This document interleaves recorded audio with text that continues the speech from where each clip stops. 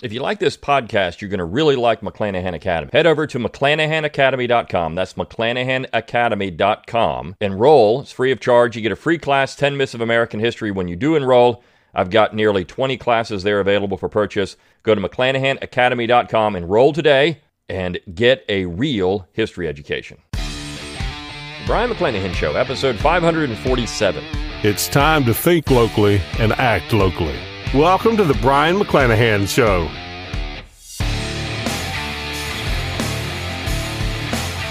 Welcome back to the Brion McClanahan Show. Glad to have you back on the program. Very glad to be here. Don't forget to follow me on Twitter, like my Facebook page, and subscribe to my YouTube page where you can watch this podcast.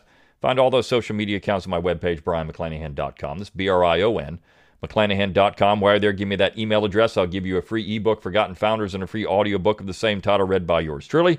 Support the show by going to McClanahanacademy.com. Always free to enroll. Get that free class, 10 Myths of American History. When you do enroll, buy a class or 20.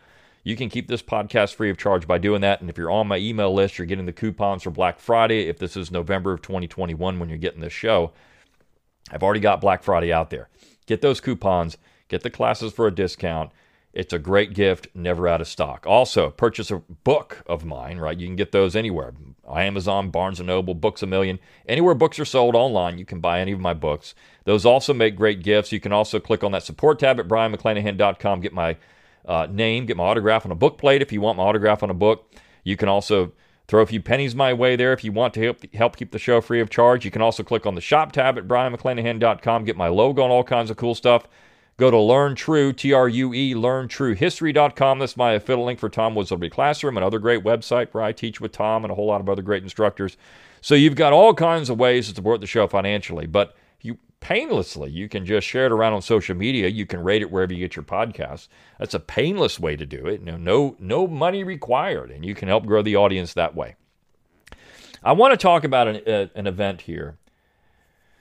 And it's based on a book that I highly recommend, and I'm going to hold the book up if you're watching this on YouTube. 5 Myths About Nuclear Weapons by Ward Wilson. That's an interesting book. And there was an article that I saw that came through. It was actually published in 2013. And it was on the surrender of Japan in World War II. That's an interesting topic to me. If you look at the use of nuclear weapons and you talk about their importance strategically, if you look at the conventional wisdom, this was essentially formed by a man named Bernard Brodie. And Brodie's wife was Fawn Brodie. Fawn Brodie was a historian. Fawn Brodie wrote an intimate history of the founders, I think the title of it was. But anyways, it was about all of their salacious thoughts and all these things they did, what kind of weird stuff they had going on. But Fawn Brodie was into this psychoanalysis history. She liked to put the founders on the proverbial couch, right? And then look at them and psychoanalyze them. It was more of a psychological history than anything else. This is being done now with Robert E. Lee, for example, with people like Pryor's book, Reading the Man, where she essentially says that Lee had these very strange habits of rubbing feet and things like that. I mean, this is what they try to do with these people. They're just strange people. The founders were all strange people. So that psychoanalysis is an interesting part of what we do now, or what historians are confronted with. And we try to get into, let's get to the little nitty gritty. What are these really strange, things, habits these people had that can make them seem a little abnormal? Or maybe normal, I don't know. I mean, modern society, what is abnormal and normal anymore is how we're defining these things. You can't even say something's abnormal anymore. But her husband, Bernard Brodie, was a nuclear strategist, right? I mean, his primary belief was that nuclear weapons were a form of deterrence. That nuclear weapons, the more you had, the more nuclear weapons you had in your arsenal, the less likely a foreign power was to attack you. And so we base our understanding of American foreign policy, particularly during the Cold War, on this idea that we have to have more and more nuclear weapons. There's an arms race. The Soviet Union is building all these nuclear bombs. We're building all these nuclear bombs. And of course, that's going to create tension. Now, you could say, if you want to look at it and say, well, we never had a war between the Soviet Union because we had all these nuclear weapons. And who's going to sit there and fight each other when we're just going to start dropping nuclear bombs on each other? I mean, you have in 1961, the Soviet Union tests the Tsar Bomba, which the destructive power of that weapon was so fascinating. I mean, I'm still fascinated by that particular weapon. It detonated 2 miles above the surface. And the crater was massive. The amount of destruction was massive. Now, in this book by Ward Wilson, he challenges this idea of destruction based on size of the weapon when he talks about yield and other things. It's quite interesting how he gets into that. I recommend this book. It challenges many things, and that's always fun to be challenged, okay? I'll just say that. But he is correct that most nuclear weapons were smaller and smaller. In fact, the idea was to have more bang for the buck, meaning you could have nuclear weapons on just about anything, including the nuclear cannon, right, or 220 millimeter howitzer that could fire off a nuclear warhead that was the same size that was dropped on Hiroshima or Nagasaki. You could also have aircraft deliverable weapons. You could have nuclear weapons fired out of tanks. You could also have suitcase bombs, right? I mean, all these things that we were developing in the Cold War that, of course, everyone's worried about now, and rightfully so, because you have these small tactical nuclear weapons that are kind of floating out there. If you can make really small weapons like this, that's dangerous. That's dangerous to society. These weapons are dangerous. And the primary target is always civilians. We've seen it since they were first used. But this piece I'm focusing attention on is today, the title of it is The Bomb Didn't Beat Japan, Stalin Did. Now, this is a long piece. And if you've ever seen any photos, of course, of Hiroshima after the atomic weapon was dropped on Hiroshima, its devastation is complete. I mean, it's horrible. Same thing with Nagasaki. You've got 300,000 casualties in those two atomic weapon strikes. Horrible stuff.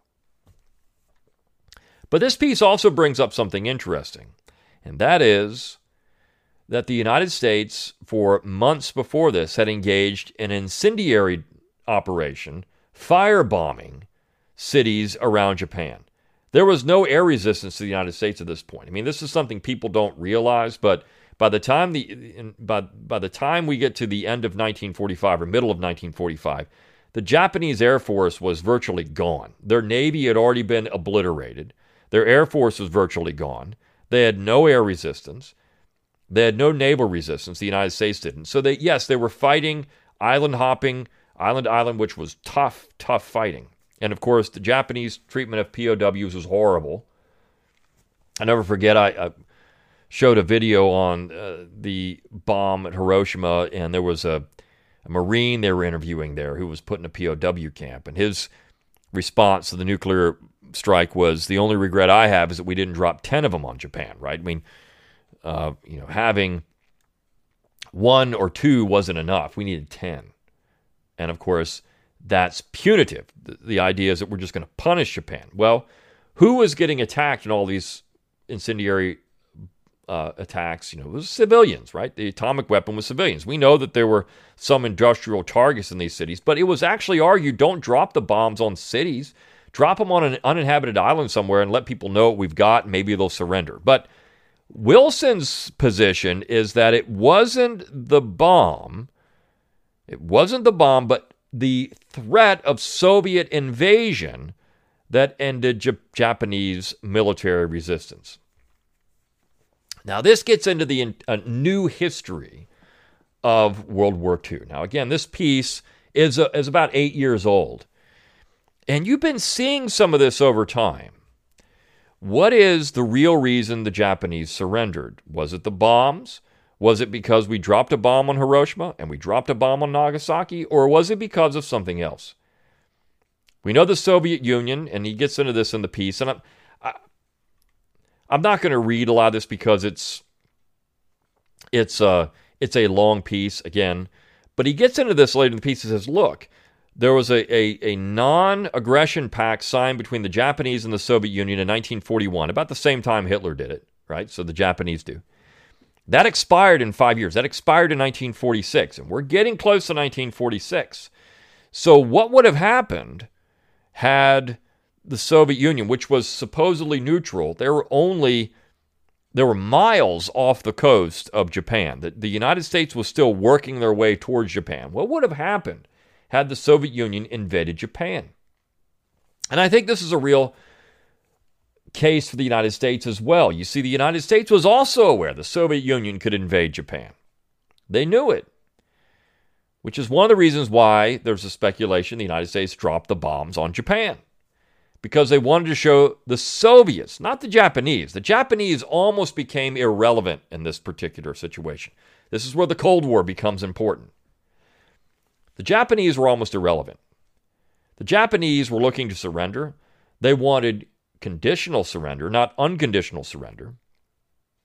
And of course, the terms that were finally agreed to were not necessarily the unconditional surrender the Allies demanded before they dropped the bombs. They were willing to agree to a conditional surrender, but not maybe what the Japanese wanted, but it wasn't what the United States was demanding before they dropped the bombs. That calls into question, why drop the second bomb? That one was virtually unnecessary, unless you look at the greater geopolitical situation here, which was, of course, the Soviet Union. Harry Truman called the bombs the big stuff, right? He wanted to show that Soviets, wanted to show Stalin, we weren't afraid to use the big stuff. We only had 2 of them. The Soviets had not developed nuclear weapons yet. They knew what they were. Even Wilson points out the Japanese knew what they were. Everyone knew what they were. The Soviets weren't caught completely off guard here. They knew it was going on. This was a well-known secret, what was happening here. They didn't know how many we had. The Soviets were behind the United States in developing nuclear weapons, but they certainly knew what they were.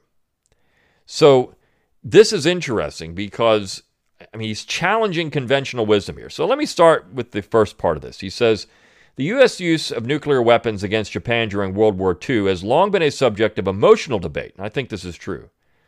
This is an emotional question for a lot of people, particularly if you're from Japan or your family's from Japan.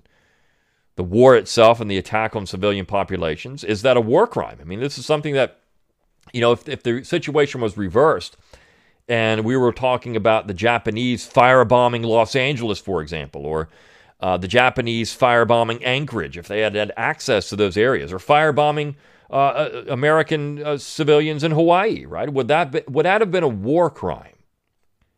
If the situation was reversed and the United States had suffered these type of incendiary devices or a nuclear attack on one of our cities, would we have considered that a war crime?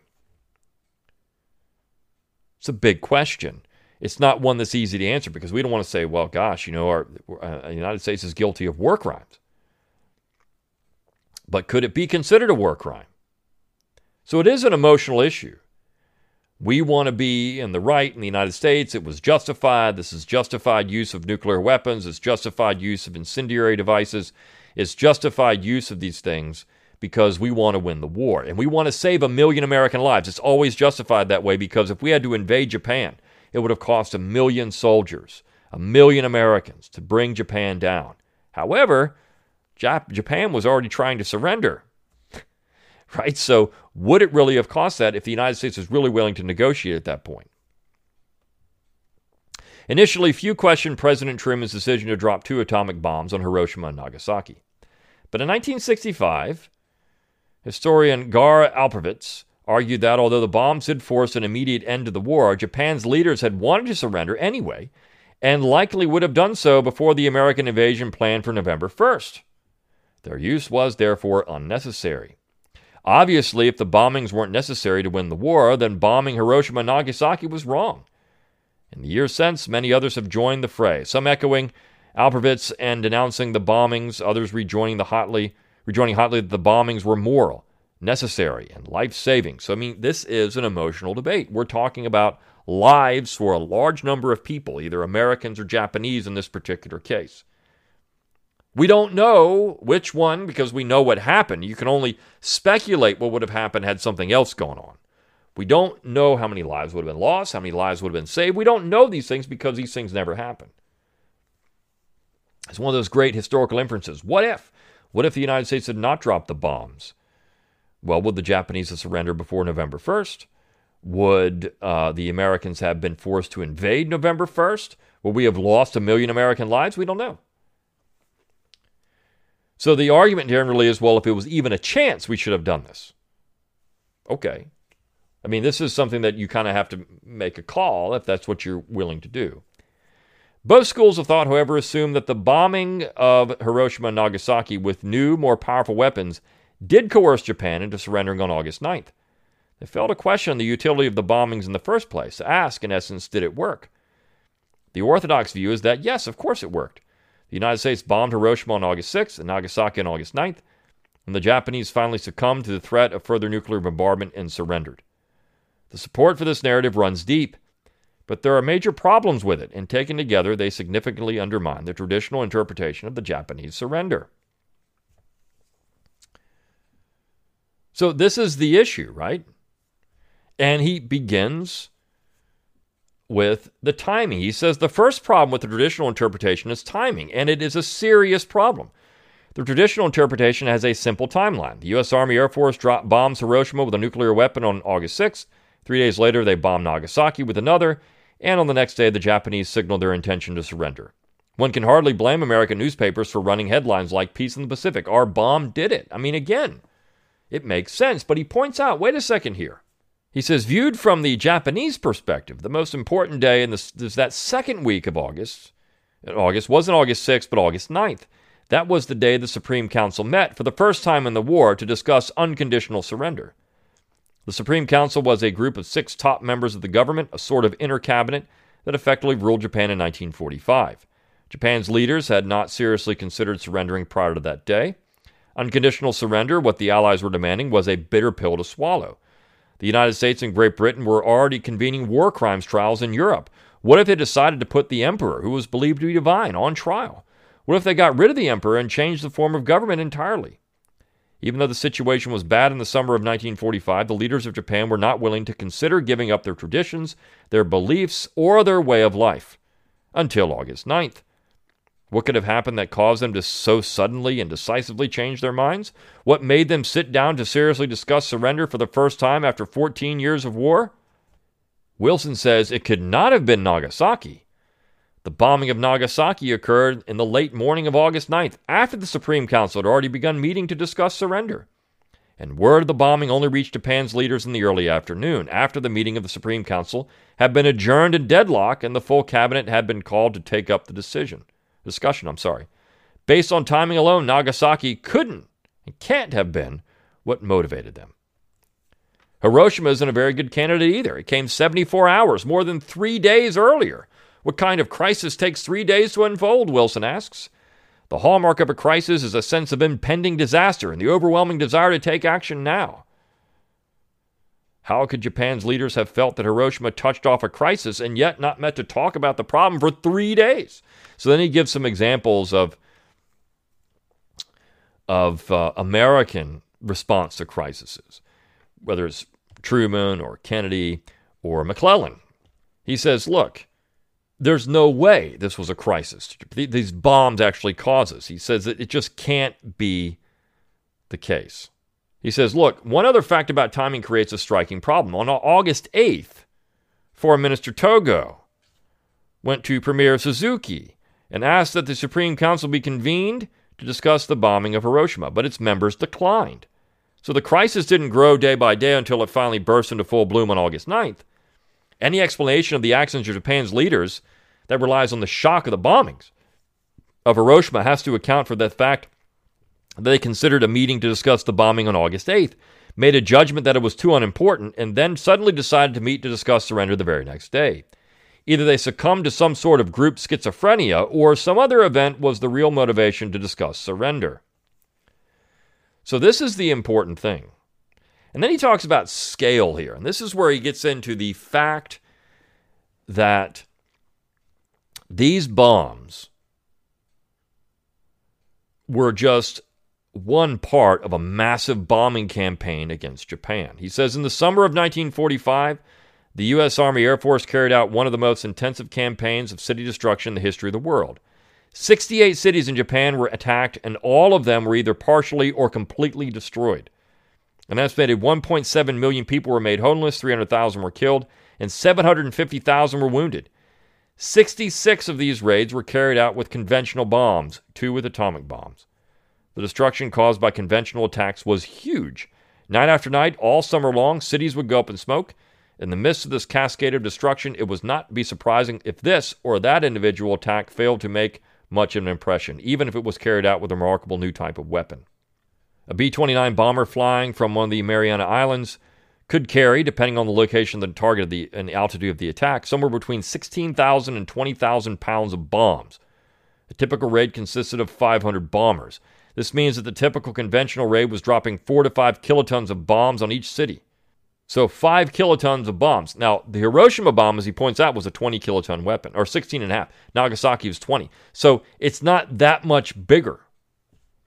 It was one bomb that led to 16 and a half kilotons compared to 5, but he says the first of these conventional attacks, a night attack on Tokyo on March 9th to 10th, remains the single most destructive attack on a city in the history of war. Something like 16 square miles of the city were burned out. An estimated 120,000 Japanese civilians lost their lives, the single highest death toll of any bombing attack on a city.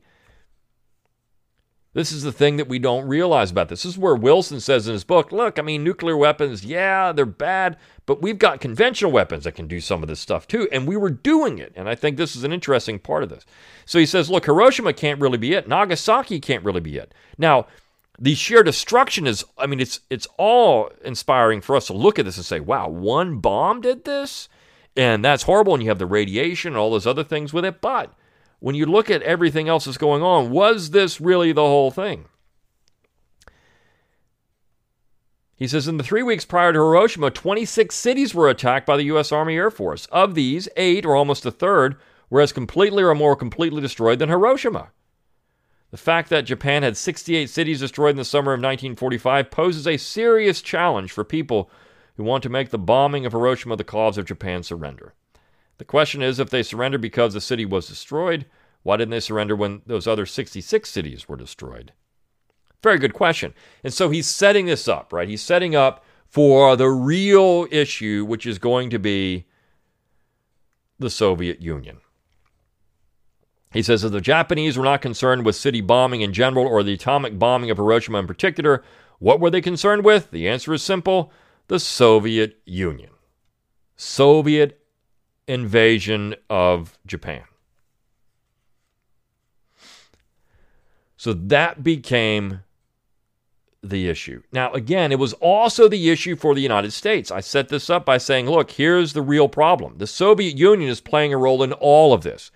It's playing a role for Japan because Japan knows the Soviet Union can be in Japan within 10 days. He points that out. Look, they could launch an invasion and be in Japan in 10 days, and they don't want to be invaded by the Soviet Union.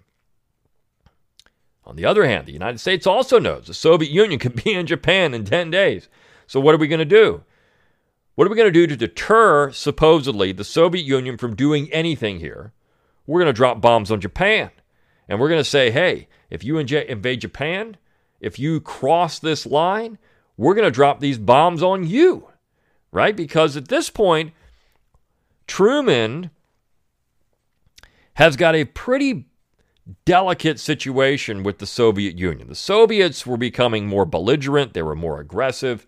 What Roosevelt and Churchill wanted out of Stalin early in the discussions of peace, the United States and the British were not getting out of the Soviets at this point because both Churchill and Roosevelt were not there anymore. Also, you have to remember that Churchill and Roosevelt were appeasing Stalin. They were both appeasing Stalin. This is one of the great what-ifs, again, of World War II. What if Roosevelt and Churchill, what if the United States and the British did not appease Stalin? What if they had turned their attention to Stalin and gotten rid of that totalitarian thug? Then we wouldn't even have the Cold War. We wouldn't have had all the other wars, right? No Vietnam War, no Korean War. Now, of course, this puts a lot of pressure on the American population over the 1940s. To go and try to take out the Soviet Union would have been near impossible, I think. But What if, this is Pat Buchanan's position, what if the United States had allowed the Germans just to simply continue to turn on the Soviets and they'd not gotten involved? What if they had allowed this to happen? Would those two powers, the Nazis and these totalitarian powers, these leftist totalitarian powers, what if they had simply slugged it out themselves and the United States stays out of it? Would that have not have been better for the world, ultimately, to have that happen? That's another interesting thesis as well. So the Soviet Union is going to get involved. The Japanese say, we don't want that, so we're going to try to negotiate for surrender. I mean, they had actually been approaching the Soviet Union for months before, or at least weeks before, the bombs were dropped, trying to get surrender. And again, this is where you get to this idea, were both bombs necessary? Was it necessary to bomb both Hiroshima and Nagasaki? Even if you say the bombs worked, was it necessary to bomb Nagasaki? Because the Japanese were already trying to surrender. They had already started the process. They were already thinking about it. So the bomb, you can say, well, the bomb worked. We dropped them, they surrendered. And this is the conventional way to teach this time period. Look, everybody that teaches history has done it this way, including yours truly. We've all done it this way. Well, we have these bombs, they get dropped, and the war's over. VJ Day, the Japanese surrender. The bombs worked. But the Japanese were already trying to surrender long before this, and would they even have surrendered in August without the bombs? Potentially. The United States were dropping a lot of bombs on Japan. They were going to keep dropping a lot of bombs on Japan. The Japanese couldn't resist anymore. It was over.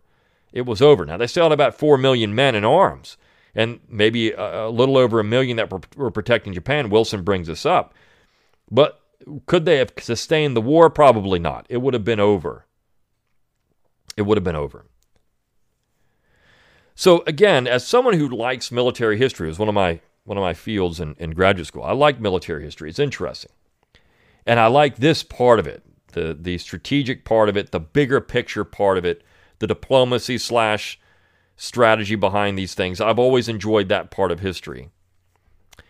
I find this argument to be fascinating, and I think in many ways more accurate than not. It's easy to see cause and effect. It's easy to say, well, the bomb dropped, and so therefore that ended the war. But we know that's not necessarily what happened. And the Soviet Union has to be part of this discussion. If it's not, you're missing the bigger picture of what's going on. The Cold War had already started. It had already started before this. And of course, the story is that Truman meets with Stalin and passes him a note that we've got these nuclear weapons. And Stalin doesn't even react to it, really. He's like, okay. Because he probably knew, and because, well, they already knew about nuclear weapons. So, not scared at all of this. But the idea was that if we use them, maybe the Soviets will be scared off, and we can keep them out of Asia. We can keep them out of places that we don't want them. Again, the Cold War was already in full swing by the time these bombs were dropped in 1945. That's something that always needs to be brought up. The Cold War is a byproduct of World War II, World War I, and reality, the French Revolution unleashes all this stuff. And so the French Revolution is it's the turning point. It's the cataclysmic event in European society. And of course, everything in the world is going to be affected by it, which I find to be fascinating too. I get into all that, by the way, at McClanahan Academy in my U.S. History Survey courses. And coming in 2022, I haven't decided exactly what I'm going to do yet, but you might see a Western Civ course, maybe something where I get into some of European history, some other things. But regardless, get those classes at McClanahan Academy for a discount for my Black Friday sales. You want to get on them. And it's a great time to buy McClanahan Academy. It's, in fact, the last time you're going to see a 30% discount coupon. It's the last time I'm offering it ever. You'll never see a discount like that again. So you got to be on the email list. Get on the email list. Get McClanahan Academy, get that 30% discount coupon, and enjoy those classes. I'll see you tomorrow on the Brian McClanahan Show. See you then.